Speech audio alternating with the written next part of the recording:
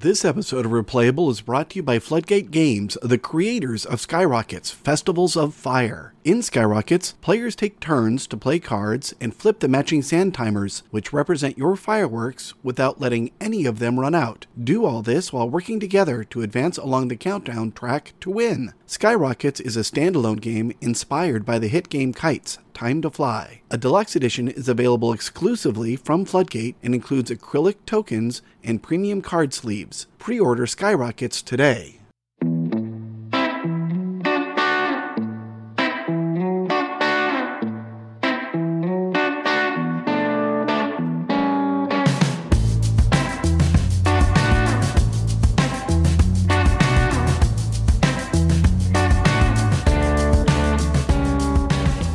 Welcome to Replayable, where we go into depth on our favorite tabletop games that keep us coming back again and again. I'm the start player, Todd, and today I'm joined by David and Paul. For our 21st episode, we'll be planning our own zoos in Ark Nova. It was designed by Matthias Wigge and released in 2021 by Feuerland Spiele. Are you guys ready to muck stalls? Those tigers aren't going to clean up after themselves. Right, yeah, let's do it like they do it on the Discovery Channel. Wow. In Ark Nova, players design modern, scientifically managed zoos. Specialists and unique buildings will help you in achieving this goal. Carefully manage your 5 actions, allowing some to become more powerful before using them. Acquire the best animals, increase your reputation, and perform conservation projects to earn the highest score. This game, at the time of this recording, is the number 4 game on Board Game Geek, and it's really popular. Do we want to talk about just how much play this game is getting?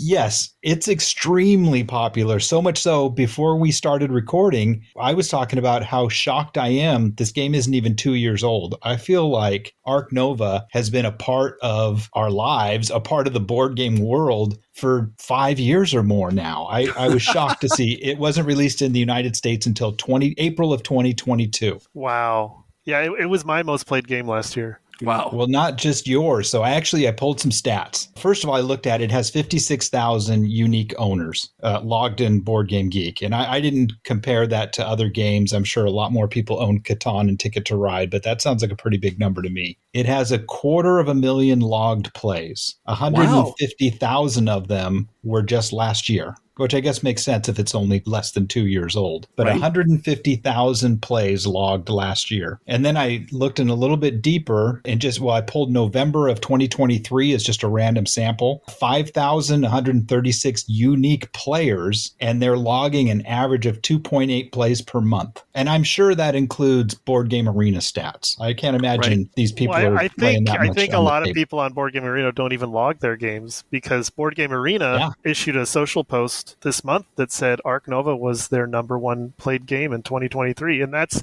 considering that it takes, 10 times as long as a game like Can't Stop. Right. Even that 250,000 plays that are logged on Board Game Geek. I mean, what percentage of people log their plays? Is it 50%? Is it 25%? I mean, there's got to be a factor on, does that mean there's 1 million plays in the last year and a half of this game? I started using an app called BG Stats back in 2022. Great app. And at the end of the year, they had like a Twitter post where they said, these are the most played games of the year by our users. And I missed that. Ark Nova was number 1 most logged game on BG Stats in 2022, the year it came out. So I was like, okay, I got to get this game.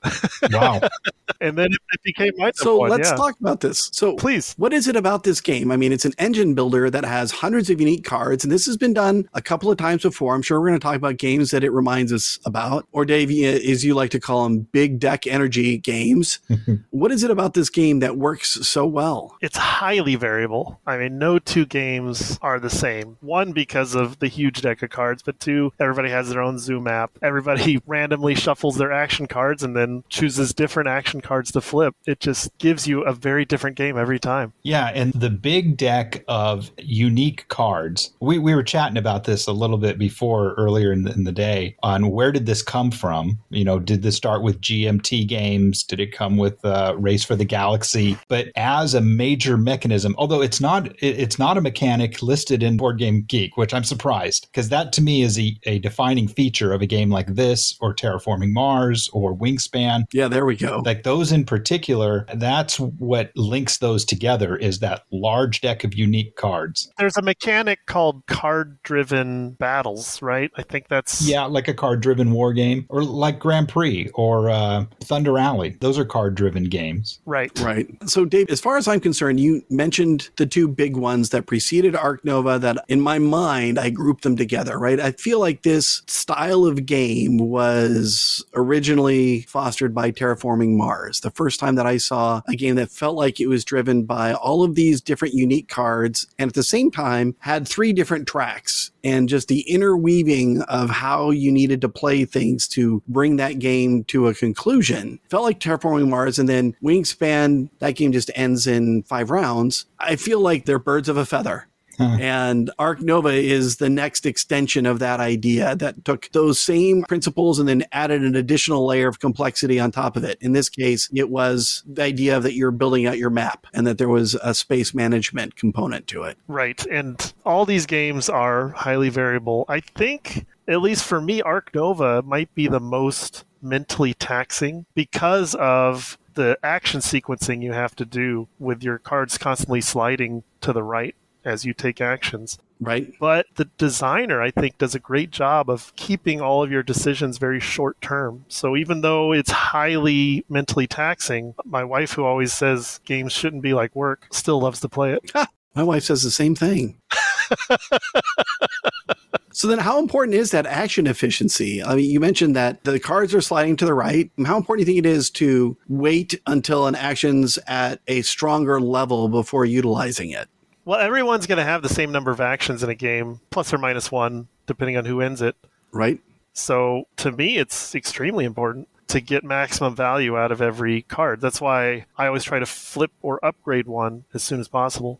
Okay, that's interesting. How about you, Dave? What are your thoughts about when to take a specific action?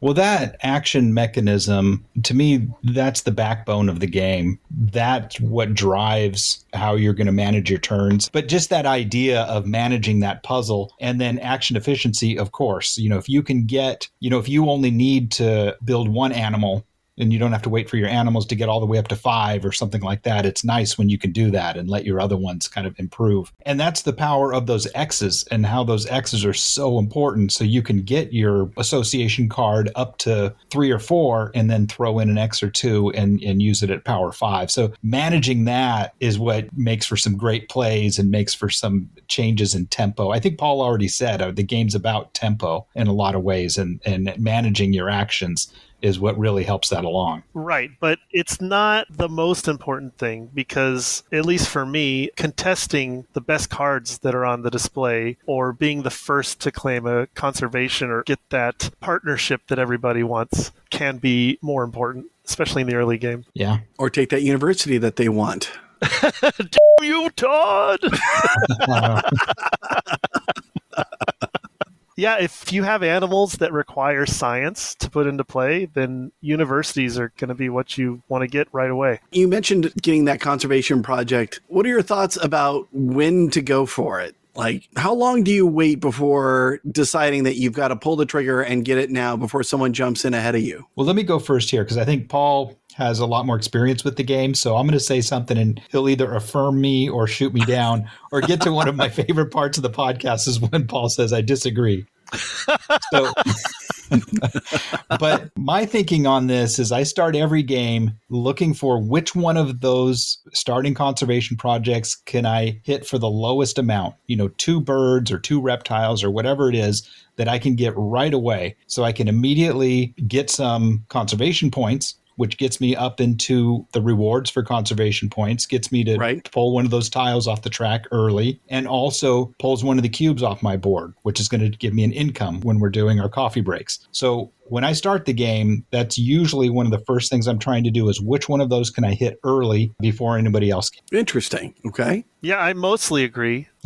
That's the first bonus token's at 5 conservation points, I think, which is not easy to get to early. unless you have like a release project where you release an animal to the wilds. My goal is also to get an early conservation project, and that's because I want to flip a card as soon as possible to just make that action that I do for the rest of the game better. And I think getting a second association worker is hugely important. Like if you think of all the other, this isn't a worker placement game, but if you think of all the worker placement games, getting more workers in the beginning is paramount. And I think it's true in Ark Nova that you really want a second worker, because if you've played a few times and, you know, the first couple of breaks, sometimes your association climbs up to strength 4 or 5 and you're like, I don't have a worker. What am I going to do with it? Yep. Right. So you're looking forward to flipping a card soon. I'm a bit torn about which way we go with this, because there's the what's your favorite card to flip first, but you're going to have 4 opportunities to flip cards through the course of the game. So I think perhaps a more interesting question is, what's your least favorite card to flip? Well, you're going to have up to 4 opportunities. Yeah, you don't have to take them all. You don't have to. You don't always get them all. And because it's a race, sometimes you don't get all 4. That's right. Yeah, the last time we played, I was grinding my teeth because I really wanted to flip a 4th, but I didn't want to take the time to do it. Exactly. But if you had to pick one as your least favorite card, which one would it be? Well, some cards are better early and some cards are better late. So if you look at animals, there's almost no reason to flip animals early. Agreed. Because you can't build it's weird to say build animals. Every time I play this game, I say build animals or whatever. Hire animals, enslave them. I don't know. What are we doing? Play animals. Yeah. Right. You can't play. I mean, it doesn't let you play more than 2 animals, which the first one lets you play 2 animals. So exactly. You can't take advantage of that. Whereas cards early, which if we're going to get to what's my favorite one to flip first, I'll start with that. Cards by far, because that's, like we talked about an Amun-Re, where cards are going to be so important. The more you can see early, the more you can, plan with what you're doing. That's a great point. But for me, my least favorite, and something that I almost never flip unless I have a really good reason to, is sponsors. If you want to get up into 6 or 7 value sponsors, sure, but early in the game, I'm probably not fishing for those. So I would agree with that, except the last game that we played, sponsors was one of the cards that I had drafted. And so I had gone ahead and flipped it. And one of the things that it had on the upgraded version was if you got money with this action, you get 5 more. And early, it was like fantastic.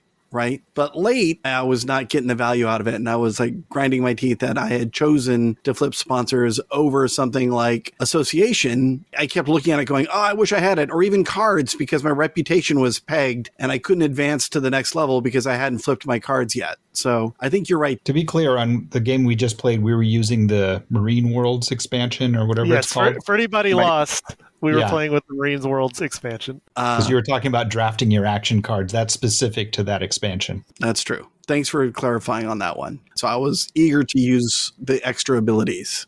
Absolutely. It gives you incentive to flip that early. Yeah, as far as the cards I like or don't like to flip, it really depends on the map. But generally, I try to forego upgrading my build action and my animals action. I am the opposite of Dave, I guess. I like to upgrade sponsors first.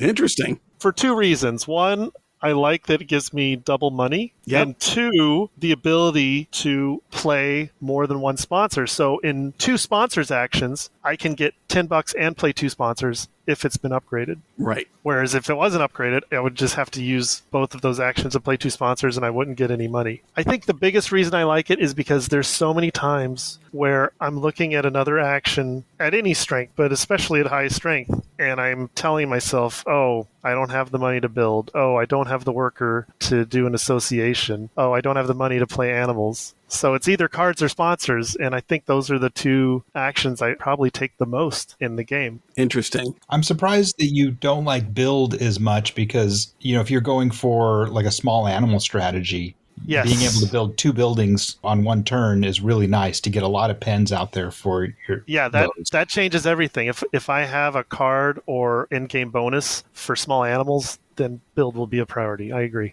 And I also, when we played last, I had the map that it was a high income map. And I don't know what number it was or what it's called, but I had to unlock. Oh, Silver Lake, right? That sounds right, because it had high income around the lake. So I had to unlock my build early because a lot of those required a level 2 build in order to do that. So the game was telling me to just like the game was telling Todd to upgrade his. It's not income. It gives you free buildings, basically, right? Because you get kickbacks for building next to the lake. You have to have the money to start with, I think. Right. Although I didn't clarify that when we played. But yeah, you pay $4 for a 2-size building and you get $4 back. Exactly. Interesting. I think the correct answer is which one to flip first is it depends. And that's what I think is so good about the game. There is that's why I was trying to say answer. Least favorite. Yeah, even least favorite. There's no clear answer.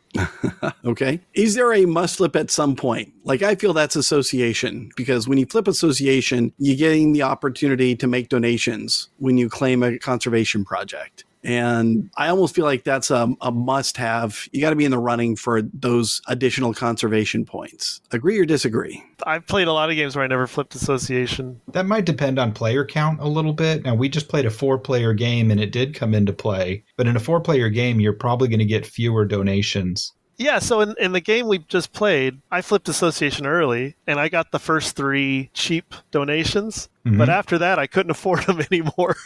So yeah. I never took another one. And that turned out to be the difference in the game. So in a way, it's true. I mean, you could point to any 3 conservation points. I could choose those. You could also choose the fact that you did really well with your personal end game scoring bonus card. Right. So how far ahead can you plan in this game? You know, you discard down to 3 each coffee break or 5 with the university. And then I actually had gotten up to 6 because I had taken the conservation track bonus at like the 10-point level that allowed me to add an extra card to my hand size. But normally you're just discarding down to 3. I feel like the game is telling you don't plan too far ahead. It's trying to keep it tactical. It's trying to keep you from building some sort of full game arcing strategy. It's making you bob and weave as you go. Because 3 cards is not very much. That's not that far ahead planning, especially when, you want to, between every coffee break, you want to use your cards action, right, at least once. And so you're going to get over 3 cards until you start building. And it's just, I hate discarding cards. I feel like I was inefficient with my actions, but it's the game telling me to you can only look so far ahead. So what do you mean by being inefficient with your actions? Well, if I ended up with 5 cards in my hand, I feel like I'm wasting, using my card draw. That if I could have got those cards up and then built or used those cards, played the sponsors down or something like that, it tells me that I held on to the wrong cards, because when we get to coffee break and I have to get rid of 2 of them, well, that last cards action I took where I got to keep 2 cards, it kind of helped me cycle my hand a little bit, but I'm not growing anything out of it. Right. I don't know, Dave. I mean, especially if you've upgraded your cards card, you're going to be able to draw more cards than you can play. And I think that's fine, because you're basically sifting through the trash to find the treasures. Yeah.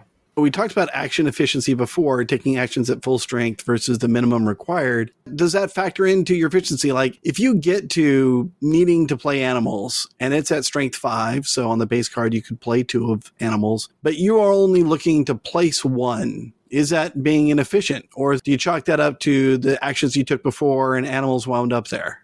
I think it's completely situational dependent. I mean, yeah, I got wrecked in our last game. At one point, I had 2 constriction tokens and 2 venom tokens. And, when that happens, all your plans go out the window and you're just trying to survive.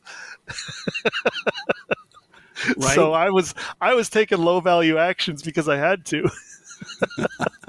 It changed all my plans, like I said. And, the coffee break tends to change my plans too. Sometimes I feel like the game is just a series of micro games strung together. Like the coffee break ends the first game, and then you start a second, and then the next coffee break ends that game, and then you start a third. And each one, you have your own puzzle to solve. Okay. It's like a Kinesia game where we're going through eras. Yeah, or a legacy game where you're modifying everything, and then you start fresh. One Night Legacy. Jeez. Wow. Go ahead and copyright that now, because someone's going to come up with it. Right. Well, back to your question, though, Todd. If you have an animal to place and you're going to get it out before the coffee break, it doesn't matter that your animals is on 5 and you can't use it for its maximum efficiency. It's still great for you to place that animal. And also what it's doing is when you play that animal's action card from 5, what you've also done is boosted every other one of your action cards 1. And so that's part of the value of playing the card, is everything behind it gets moved up. Yep, that's fair. That's a big reason to use the cards at 5 is to move up all the others. I agree. Which is an interesting discussion we had earlier, because remember we saw on the mechanics list on a Board Game Geek that it says, what's it called? Card sweeteners, or that's not what it's called. Increased value of unchosen resources. Right, which we normally think of, you sweeten the card on... Yeah, you add money to it. Or like Small World. The thing you didn't take, you have to put a coin on each race you didn't choose. Exactly. Right. And this is a different way of doing that exact same thing. Every action you don't choose gets a little bit better until you choose it. Yeah. Assuming that you selected stuff above it. Right. Right. If it's sitting at 4 and I chose power level 3, then my 4 didn't get any sweeter. It's still waiting. Right. It's almost as sweet as it gets. Like Dave said, I think that's the defining aspect of Ark Nova is this action card advancement that you have to solve. And we've seen other games like that where you have, say, 5 actions, but you have to use each one before you can turn them back over. Oh, sure. And it's a different way, but like Niagara has that. Piranha Pedro has something like that, where you've got a hand of cards and you can only use each card once before you can get them all back and start over again. But this one says you can still use your cards when it's at its lowest value. It's still there for you. It's just not as awesome as it will be 3 turns from now, 5 or 4 turns from now. So there's another game that's out there, and I don't want to step on one of your... Full speed ahead, Todd. Full speed ahead, just do it. Like, if you think about in the Mayan calendar, you place your worker on the gears, right? And the longer you leave it on the gears, the more powerful it gets until you finally take it off and use it for whatever level it's reached. Yeah, 100%. That was another game that, in my mind, had that idea of the longer you waited, the more powerful the power got. I totally agree. Yeah. So good. I didn't steal that from either of you for your comparisons later. Good to know. Nope. I might still use it as my comparison, but don't worry about it. Paul, you mentioned each round between coffee breaks, it's like you have your own private puzzle to solve. So is this just a bunch of multiplayer solitaire? One of the things I would say about this is that this is a really heads down game. Yeah. And going back to our original topic, I think that adds to its popularity. Yeah. But it is a race. So even though it's heads, you're trying to get ahead of your opponents. And you also have to compete for the best cards in the display. You have to compete for the best spots on the conservation projects. You have to compete for partnerships early. I think there's a big contest for that association board in the first 2 coffee breaks. Okay. All right, I can see that. Which is why there's a couple maps that have placement bonuses of a partnership or a university. And if you decide to play with one of those, you should beeline to those placement bonuses. Get them as soon as possible. Interesting. Okay. Right. Yeah, I agree, though. Overall, the experience is very heads down, very lean back. I am in my head doing my own thing. I'm referencing up and like, all right, is anybody else going for birds? Do I need to worry about anything? Okay, if I do, I'll keep an eye on you. Otherwise, I'm fine. That interaction is very minimal, except for when it isn't. Then there's a time when right. Until someone hits you with a Venom card. When Todd plays at Black Mamba or whatever, it gives us all 2 Venom tokens. That was the most. David just hit us with Venom the coffee break before. It was Constriction, I think. But yeah, it was. That was the most aggressive interaction I'd ever seen in an Ark Nova game, because we were hitting like an early game too, where it just put a speed bump on everybody. I know, Todd tore ahead, and then he sandbagged himself because he drew that card so he could play it on all of us. Yeah, I totally did. There was like one coffee break where I was just planning it to be able to play 2 animals. That was the first one, and all of you guys were ahead of me. But by the end of playing the second animal, I was in the front. But in between, you all got to take 2 Venom tokens because you had more appeal in your zoos than I had. Right. Well, and fortunately, our sponsors were, I think, all of us on the higher end, so we were able to sponsor, and hit that next coffee break pretty quickly. But it really it changed my plans for sure. Yeah, and if anybody listening doesn't know, the game comes with a peaceful variant where you can decide up front you don't want to play with any of those attacks, and you just do this alternate ability at the very bottom of the card. Yeah, but this was us. Exactly. I mean, if the game didn't have the option to be so nice, would it have had 5,000 plays in November of 2023? Would it be as played if these sort of things came out all the time? the appeal would be smaller. Yeah. Yeah, I think so. By the way, I think the appeal would be smaller either way, right? The fact that some people can choose to play aggressively and some people can choose to play more pacifists is why it has more universal appeal, because you can choose the experience you want. Yeah. Also, I think the theme is important. It's a contemporary theme, which is far more popular than a sci-fi theme. Yeah, I would agree with that. And the art is fantastic, right? I don't know if you guys had this, but like growing up, I had this collection of cards that was from like, I don't know, National Geographic or whatever. And every month I'd get a stack of cards of all these different animals. And, you know, I would sit there and sort them and put them into the holder based on the fact that these were reptiles or birds or mammals or region of the world and stuff like that. And Ark Nova captures that wonderfully. That's awesome. I think I had the same thing. Yeah. That's a great point. Even playing Ark Nova a bunch of times, I hadn't thought about that until you mentioned it, as I definitely had that too. I used to get World Magazine when I was a kid, and that was like a junior National Geographic kind of thing. And I think it would come with some cards sometime. But yeah, you would have these encyclopedia entries on various animals from all over the world. We didn't have the internet back then. Right. So you have a great question in our prep document here on how to evaluate cost versus reward, money versus conservation, reputation, appeal. Yeah. And I thought that was a very interesting point because I hadn't really given this looked at it from crunching the exchange numbers as much before. Especially after our Runes of Arnak episode, right? Yes. Yeah. Right. And for this game, it's hard to evaluate because the cards, it's not just you're going to get like in Lost Ruins, you get a compass and a gold, and that's what this card does. And that's very calculable. In this game, it's like you get this thing, you get that thing. You also get to look at two cards and keep one. There's so many different text options on these cards. It's hard to evaluate those. But in general, I went through the card manifest and I looked for the cards that don't have any text, where you're just paying money and you're getting appeal or conservation points or even reputation. And very, very loosely, it looks like you get about you pay about $3 per appeal. I found it was different. I found it was about $2 if you're counting the animals with no text. If you get, so there are a lot of reptiles that are going to give you $2 per appeal. So that's going to be like $4 get you 2 appeal or something like that. But I was looking at some of the bigger ones too, like the tigers and the panda and things like that, where it's going to give you. But this one's also giving you other things. So I guess we could put that into the exchange. My rule of thumb, I think, was if money's 1, appeal is 2, reputation is 3, and conservation is 4.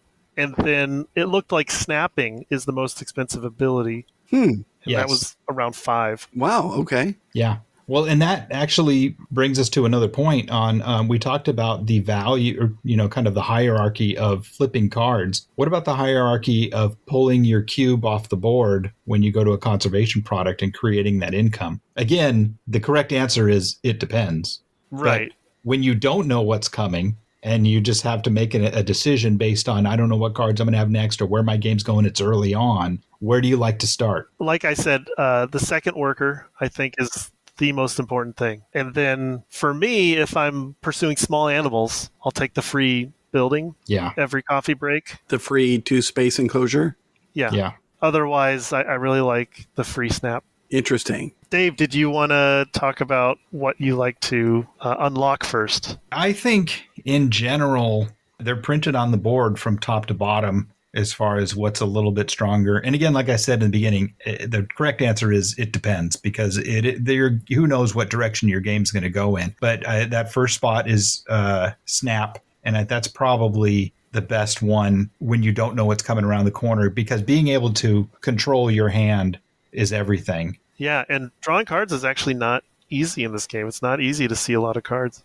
Right. And you got to go with the game. You got to do, I forget what other game we talked about that, where if you try to swim against the current, it's, you're going to have a miserable time. But in this one also, you're going to want to listen to what the game's trying to tell you. That was in Brass. We talked about that. But in this one too, listen to what the game's trying to tell you to do. 100%. And in that case too, getting a lot of 2-size building enclosures. So that reward there, if you take that, that's nice too, because it's always nice to have a 2 enclosure in your back pocket. If you just need to take a quick pivot, pick up a small animal and put it in your zoo, it can really bail you out. Yeah, I agree. And it helps fill up spaces. So sometimes even if you're not planning on dropping an animal in there, if you're using it to cover up an area of your board that you had been neglecting or had a bonus that you want to take advantage of, it's a great way to get that without having to sacrifice one of your action tempos. Yeah, and honestly, thinking back, I think I foolishly played the board that I had last time we played that had the money around the lake. I think a reward like that, being able to place that to enclosure every coffee break, really is giving me $4 every coffee break for the next 3-4 coffee breaks as I surround the lake. Well, you'll have to play that one again. I need redemption on it, that's for sure. Just don't get venomed next time. I promise nothing. So let's move on to the prompts. Weight and complexity. On BGG's scale of 1 to 5, how would you rank the weight of Ark Nova? What do you have, Dave? Like, I know there's heavier games out there, but there is a mental tax on this game. And I don't know if it's just me. Obviously, with how many people are playing it, maybe it is just me. But to me, this is a 5. It's super fiddly until you get 10 plays under your belt. Even when we played last time, we came up with a rules question that we had no idea what to do when you upgrade a card in between a 2X action. We had to kind of just use our gaming wits to get us through until we could go look it up and find an errata somewhere else. And there are so many little things like that going on. It's definitely not for the uninitiated. So I'm gonna give it a 5. I've been kind of stingy with the 5s, but this is on the heavier end, I think, just because of that rules overhead. I mean, what the rule book's 35 pages? I forget, but it's a big rule book. I've read novellas smaller than that. Right? Okay, Paul, what'd you have? I considered giving it a 5, but I think the designer successfully limits the amount of thinking you have to do with things like the coffee break, the limited hand size, the player setup, and so I'm giving it a 4. Okay. That is true. The designers do kind of keep some information from you so you can kind of ease your toes in. But I've definitely drawn cards where I'm like, look, I got a lot going on at the moment, and I don't have the bandwidth to even try to figure out what this card is telling me to do. Like, I get a penguin enclosure or something, and then it's like, I'm going to get extra points at the end, maybe if I get 7 of this one thing. Like, it's just every card I draw, I'm like, now what? So when I'm first learning the game, I'm starting to get my sea legs, quite a bit more than when I first started. But it took quite a few games. Right. That's fair. I'm going to say that it's easily a 4, and that's just because of the 1817 rule, right? There's a game out there that stands alone at rank 5 for me, so this one's a 4. But how about strategy? So we talked about, can you plan ahead? You discard down to 3. So how much opportunity is there for strategy in this game on the same scale, 1 to 5? Paul? I give it a 3 for the reasons we talked about. Okay. How about you, Dave? What'd you put? For strategy, I give it a 4. I think you not only have to know how to navigate the game, but experience is going to win, I think. There's no beginner's luck in this game. And I think understanding what you can do with the cards that you're shown, understanding what's available for you. It's not a long-term strategy like we talked about because it's only doling out a few cards at a time. So you don't know where you're going to be 4 turns from now. But you got to be able to decipher what you're seeing and if you can turn that into something. So you got to know the deck, or at least a very good idea of what's in the deck. And that's some pretty big overhead. I don't know if you do, but the long-term decisions are definitely what to upgrade and how to, score your conservation points like we talked about. So I think what you're saying is fair. Yeah. No, in fact, I was thinking when I was thinking through this earlier today is that even though the cards are unique, and I don't know what the card count is on here, but it's definitely one of the taller draw piles we have. 255. 255. So I'm not going to learn all the cards. But what does work well is, the combos aren't necessarily that this specific card works well with this specific card. It's more like this tag works well with that tag, or those tags, or something like that. So that way, groups of cards work well with groups of cards. So once you kind of understand what's possible on the cards, I guess you don't need to know the individual cards like you would in Twilight Struggle or something like that. Yeah, I mean, understanding that is really next level. Like, there's people who are like, oh, I've counted all the cards, and the least number of icons in the deck is Australia, so that's the hardest conservation project to get a 5 on. Yeah. I don't know if you need to know that, but it'll certainly help if you're playing with other long-toothed veterans. I had strategy down as a 4 because I think it does reward focusing on a goal. And Dave, when you talk about the tags working together, that depends on the conservation projects, right? Or either that or my private goals, which you don't know. It doesn't feel like the same interrelation that there is in a Terraforming Mars, right? Where I need to know that if I'm going to pursue a plant strategy, I need to focus on getting, cards that are going to help me increase my numbers of plants. But if I am looking at number of diverse locations from which my animals come, then I might be looking at a spread of tags. But maybe I personally am holding one that says, oh no, you're more interested in small animals. And so now I'm going to be looking at size of animals and I don't care about the tags. Like, I think one of the unique things about Ark Nova is the way these cards blend together is going to be very personal to my understanding of the game and the goals that I set. But I need to commit to those goals through the course of the game. And so for me, that's a 4. Yeah, I remember a game I recently played with my wife where she just surprised me because she was collecting Africa tags. And I was like, why is she doing that? It's not one of the base conservation projects. I did not realize she was holding a rhinoceros in her hand. And what all the rhinoceri do is when you play them, they allow you to take a base conservation project that's not in play and then put it in your hand. So she's like, okay, I'll take the Africa one. Boom. I just got 5 conservation points and she won the game. Wow. Well done. That's stealth. That is stealth. So then along those lines, she got you by surprise. How much do you think luck plays a factor on the same scale, 1 to 5? I rated a 2 because early synergies and windfalls can snowball into a victory. If you can miraculously fill a petting zoo before the second break, I mean, you're just going to be dominating in money. Things like that can happen because of the randomness of the cards. Right. Yeah, when I do poorly, I want to say it's a 5. I just drew bad cards. But I think I think the truth is experience, mitigates that, and knowing what to do with those cards. That I would agree with Paul. I think it's closer to it too. Yeah, I also down it as a 2. And one of the reasons is because you can snap, right? If you're planning to snap, if you're letting your base cards action get to 5 when you can snap, card synergy can still be a thing, but there definitely seems to be ways to mitigate that luck. You're still going to run into top decking and getting lucky draws. So it's definitely not a 1, but for me, I agree it's a 2. Well, Paul, when you say it's a 2, you're saying that the deck could make you, but do you think the deck can break you? Not really. I think because it's a shared deck, it would be the other players that are breaking you. Yeah. Yeah. Because it's a race. And even with the good cards, it's a race to be the first to grab them. Yeah. So then theme. How much do we think the theme has been integrated? Same scale, 1 to 5. I give it a 5. I mean, it's the best zoo game by far. And then Zoo Loretto, I don't like at all. And so I finally have a good zoo game.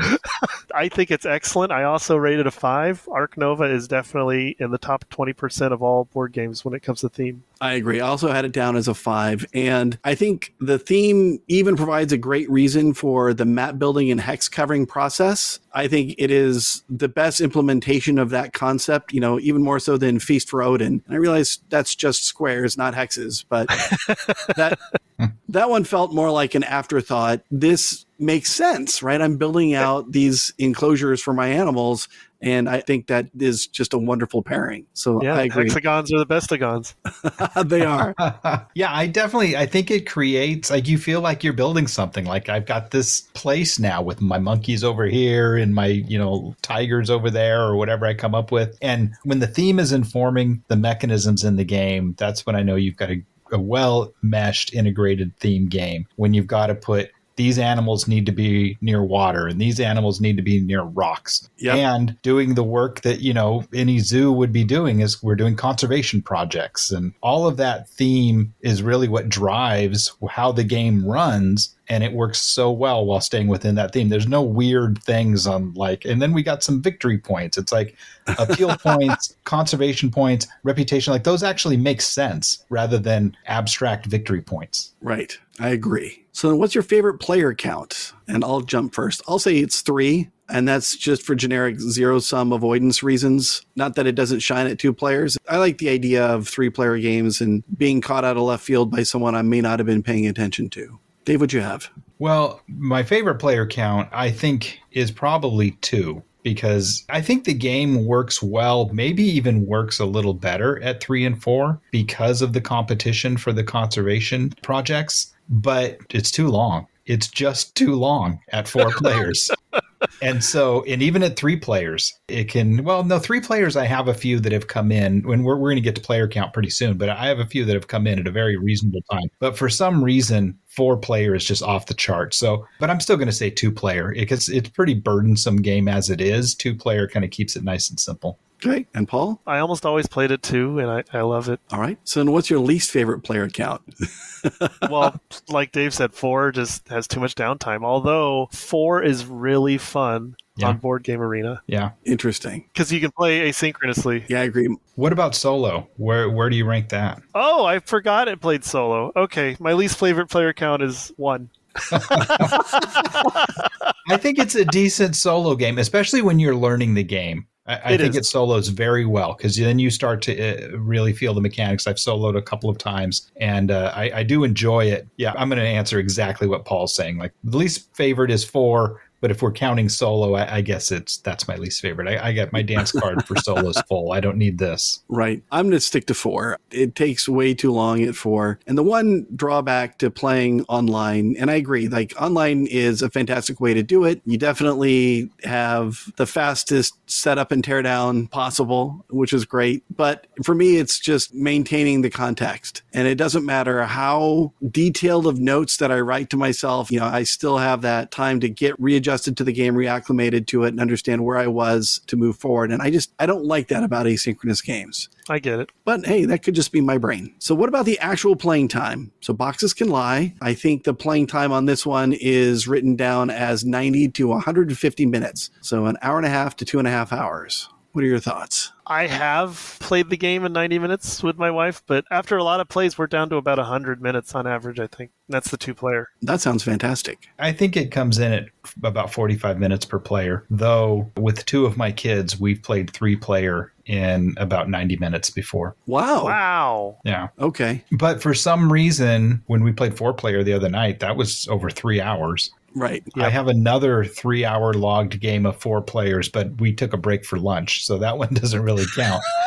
But I can't believe it took us 3 hours to play the other night. I don't know what our problem was.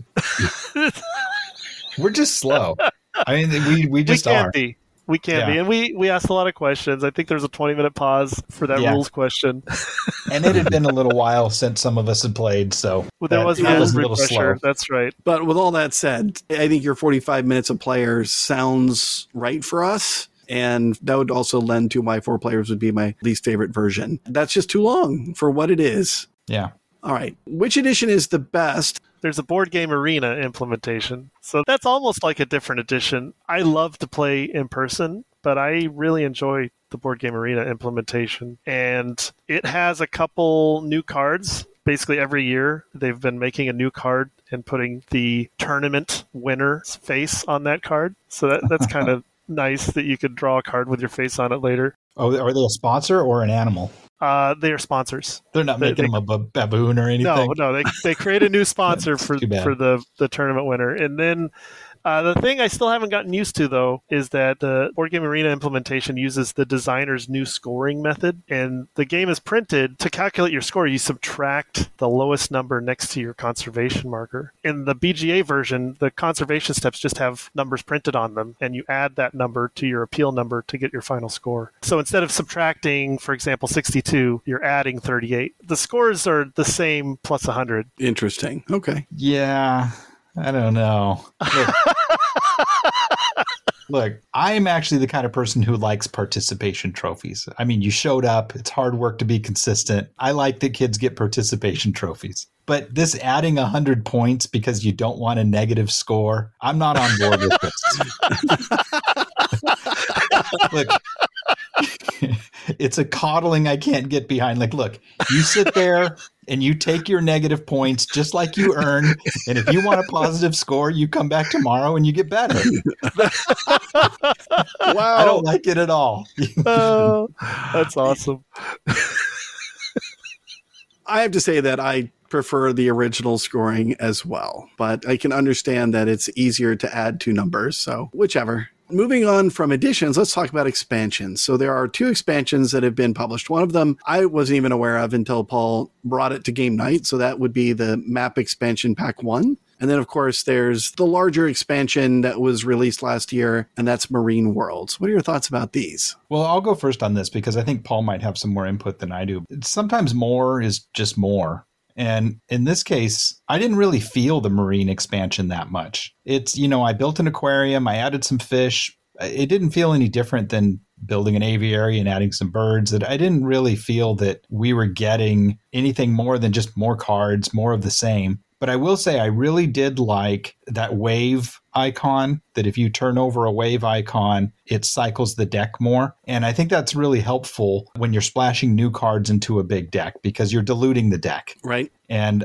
we talked about this in Wingspan too, is that, well, what about the potential combos that used to be there when you throw in the Asia expansion or whatever? Well, now you've just got just wildly chaotic at this point. And in this case, it's like the Moonstaff and Lost Ruins of Arnak. They've added some cards. Yep. Yeah. So they've added some cards. So now let's cycle the card row a little bit more. So I really like that part of it. But I'd like to hear what Paul has to say on it because I just played it the one time and I didn't really feel that there was a lot more into the game, just cards I hadn't seen before. Right. And I think Marine Worlds does a great job of making it seem like it was always there. It's not a necessary expansion per se, but it doesn't detract from the game at all, which is usually our complaint about expansions. So silver trophy for that, for sure. I think Marine Worlds is great in that it erratas or updates many of the cards from the base game, especially the end-of-game bonus cards and a few of the base conservation projects. It either makes them more difficult or, in most cases, easier to achieve to balance them with the rest of the cards that came with the base set.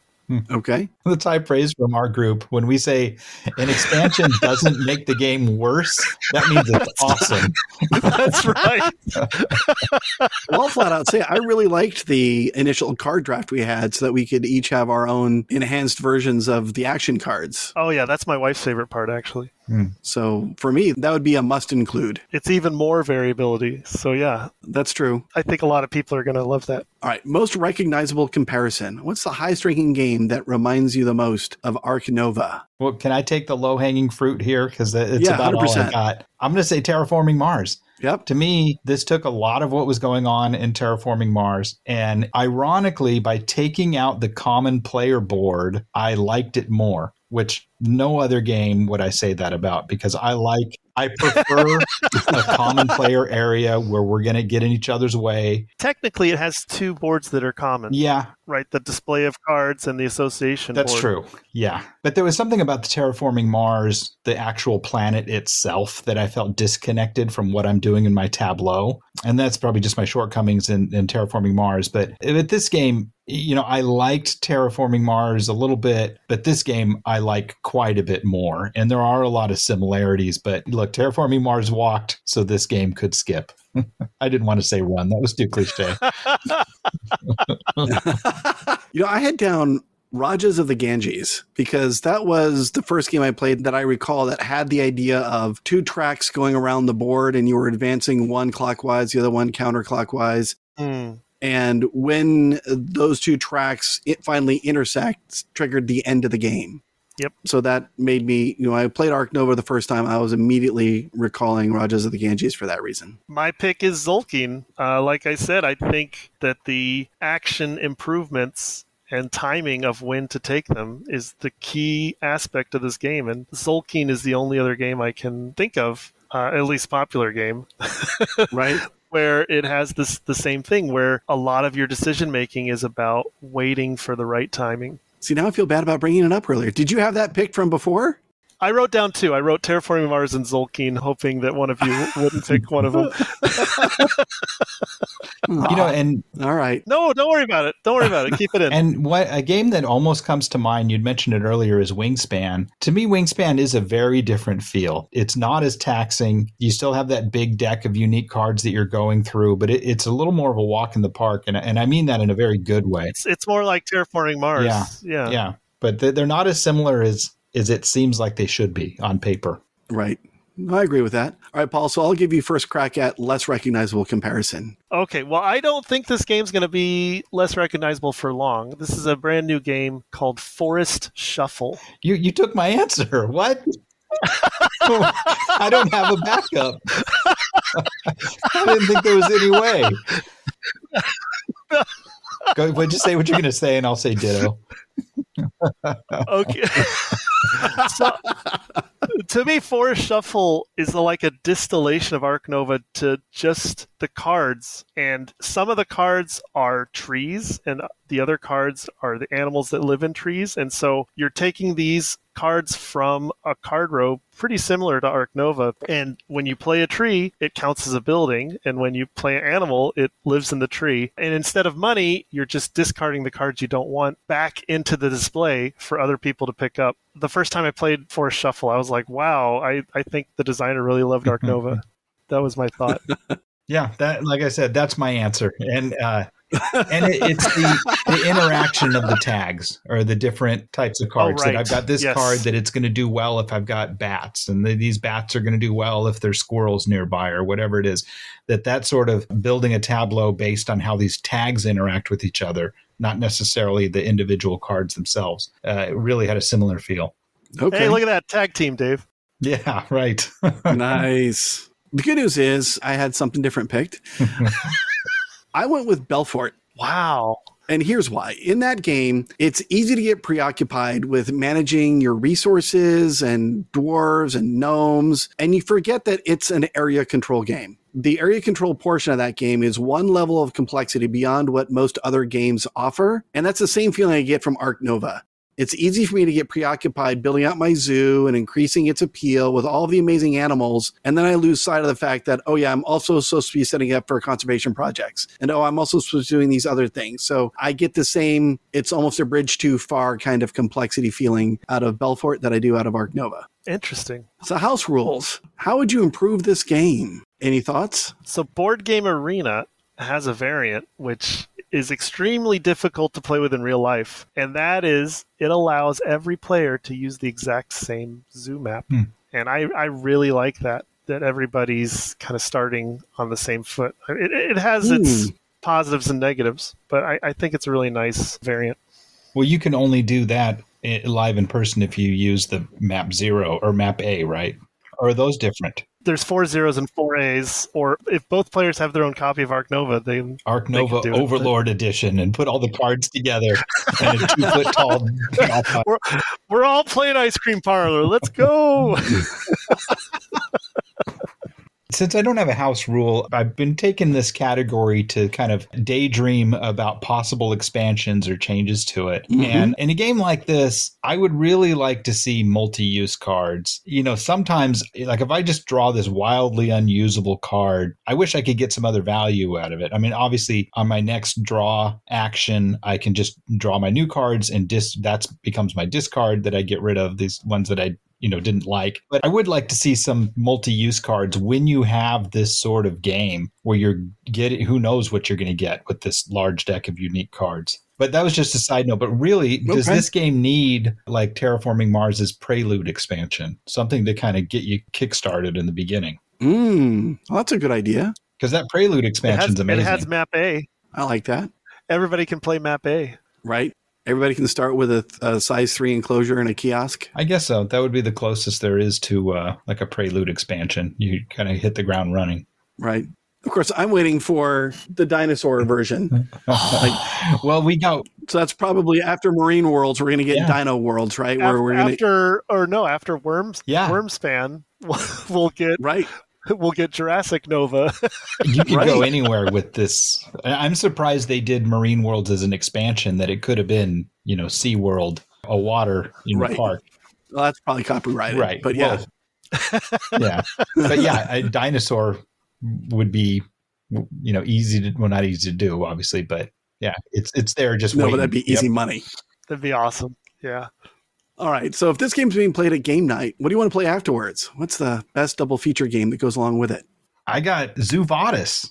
Let's keep in the zoo theme, but now instead of heads down, let's lean in and go heads up, have a very high interactive game. So now let's anthropomorphize these animals and have them start creating councils and republics and like throwing their influence around. And run for the Roman Senate? Yeah, and, let's do it. Zooplatus is a short game with a lot of interaction where I think works perfectly. Okay. So the other night after our marathon Ark Nova, we played Sea Salt and Paper, and I really enjoyed that. Alternatively, I've really been enjoying Village Green, but a short card game like that really appeals to me after Ark Nova. Okay. I definitely agree with something short. And just for grins, I will riff off of the game that Dave hates, that being Zularedo, but I'll take its progenitor in Colorado. Perfect. Which was the card game version, and I think embodies the I cut, you choose mechanic very well. Yeah, good pick. The problem with Zularedo is that the smaller, cheaper version of it is way, way better. There's no reason to have Zularedo. You mean Colorado for you is way up here, and Zularedo is way down absolutely. here? Absolutely. Colorado's great. Zularedo is just, it's a burden. I just, there's something about it that sticks in my craw that I just don't like that game.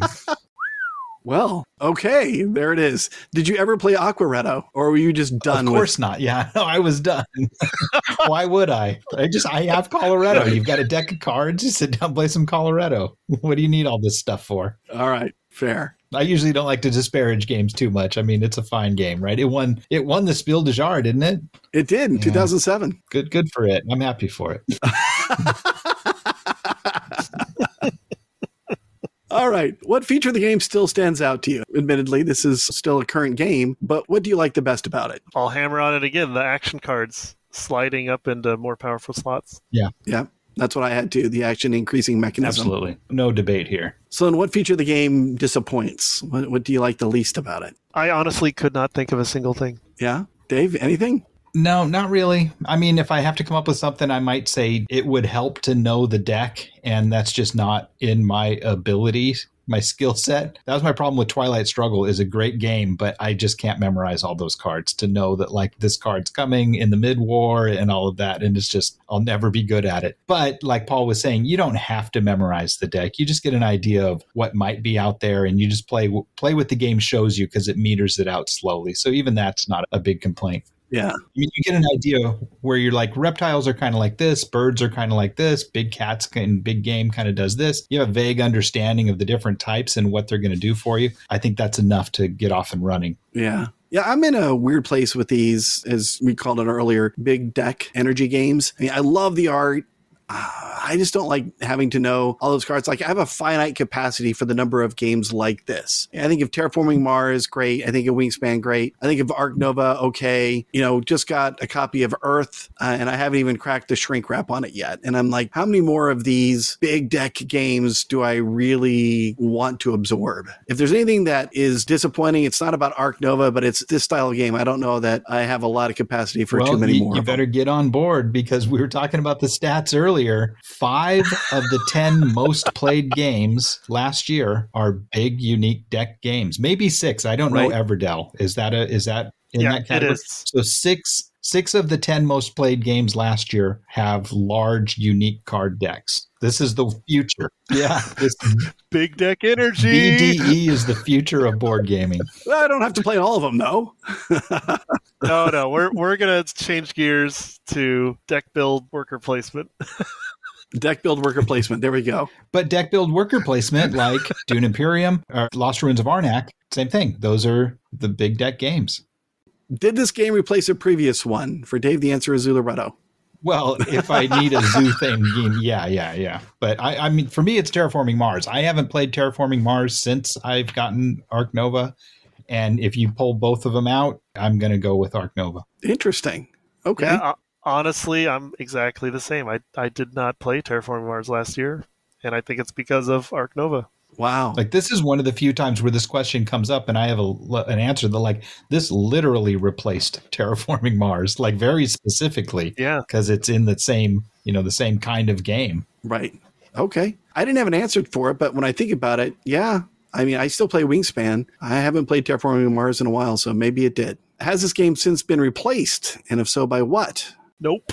I mean, probably no, but I was trying to think of games we've played in the last year that kind of fill the space in the same way as far as depth. I might say Space Station Phoenix. That to me has a similar feel as far as the mental capacity it's going to take. I mean, they're very different games, but right, it's fitting that space in a strategy game that we're going to play together on our gaming night. And I think if you pulled out Ark Nova and Space Station Phoenix, I might be leaning towards SSP. Well, one of them takes half the time of the other, so I understand that.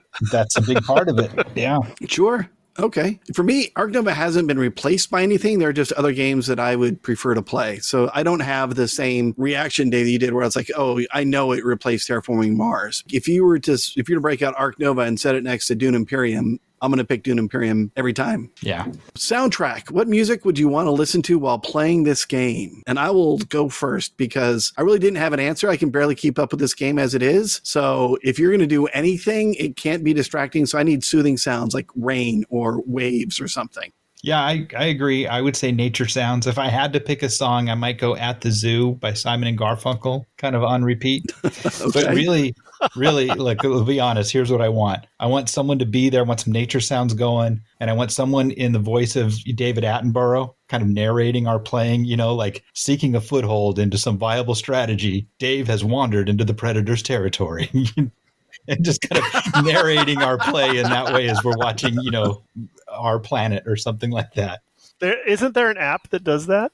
It does what? Is there? That uses a large language model and a video detector of your facial expressions and kind of other things that it can recognize on your screen. And then it'll feed into a David Attenborough voice synthesizer and he will narrate your life. That's amazing. I haven't heard about that. I want it. I need to find this out. If that's a thing, I need to find it. Yes. Yeah. Somebody who's listening to this pod, post a comment and let us know where to find that. The best part is I work alone in my office. I would definitely have that playing. It's just me by myself with that narrating, as I go to the back to get an apple and come back to work. Once again, the primate procrastinates. I want that so hard. All right. Paul, did you have anything? Well, there is a video game called Planet Zoo. So let's just listen to the soundtrack for it. Okay. I don't know it. That sounds great to me, though. That works. It's a lot of ambient instrumental stuff. Yeah, and these days, that's really what I'm looking for. It's so easy for the music to become distracting, especially when you're in a thinky game, that I got things to do. I can't have, too much music playing. Right. So rating. On Board Game Geek's scale of 1 to 10, how do you rate Ark Nova? I am currently rating it as an 8. All right. For me, it's a solid 7. No higher, no lower. Perfect 7. I'll play it on the regular. I really enjoy it. Nothing wrong with it, but it's not one of my favorite games, but it's a fantastic game. Right. I also had it at a 7. I enjoy it and I'll play it on a request, but that one bridge too far effect prevents me from rating it any higher. I'm not champing at the bit to try to get this one to the table. I'm confident that, it'll get there anyway without me being its champion. So then, is it replayable? And how soon would you want to revisit this game? Well, I already spoiled this answer by saying it was my most played game last year. Right? So, yes. You always have a game going, don't you? I mean, I'm sure I'm probably going to play it in a week or two with my wife. So, yeah. Okay. Well, the correct answer is 2.8 times per month based on the BGG stats. But for me, that's a little too, and I'm sure that includes the great BGA implementation that makes it very easy to get it, 2 to 3 plays in a month. Right. For me, it's definitely replayable, but it's more of a 4 or 5 times a year kind of game for me. It's not something that I feel like I need to constantly let's go again, so I can get deeper and deeper and deeper and unpeel these layers of the onion. I'm ready just about as much as I want to go visit the actual zoo, I think. And we live in, we're spoil of riches here. We've got the LA Zoo where they filmed the Three's Company opening, and then we can go down the road to the San Diego Zoo. So we have amazing zoos here. So probably about as much as I go to an actual zoo is how much I want to play this game. I haven't been to the zoo in 10 years, so I'll play it more often than that. That's true. Your kids are older than mine, so yeah. That's true. I mean, I could play this game face-to-face every 5 to 6 weeks. That would be fine. Asynchronously online, maybe more. But again, there's that issue I have trying to recontextualize when I return to the game to take my turn. So I would need to get better at that. But it's definitely replayable, and I enjoy each time that we do play it. So with that, our tracks have finally crossed each other, right? For next episode, we'll be doing some family planning, and looking forward to that one. Wait, what? It'll make sense, trust me. All right. Oh my God. All right, guys. Thanks for being available tonight. This was a fun one to record. Yeah. Have a good evening. Good night. Good night. Thank you for listening to Replayable. Support for our podcast comes from listeners like you. You can find us online at replayable.fm, on Twitter as ReplayableFM, and on Instagram as ReplayableFM. You can also join our team at patreon.com/replayable. Thank you for your support. We welcome your feedback, which is the only way that we are going to get better. You can get in touch with us via email at feedback@replayable.fm. And if you're interested in sponsoring us, then please contact us at sponsors@replayable.fm.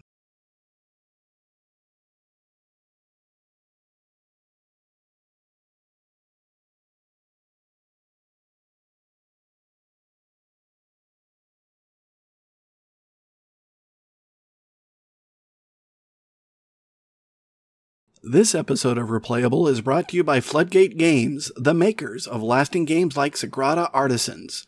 Their motto is creating everlasting experiences through gaming, and that idea resonates with us here at Replayable. As a group of friends who have been enjoying weekly game nights for over 15 years, we have many fun memories that were forged over the gaming table. Gaming is what brought us together and keeps us coming back again and again. Thank you to Floodgate Games, creating everlasting experiences through gaming.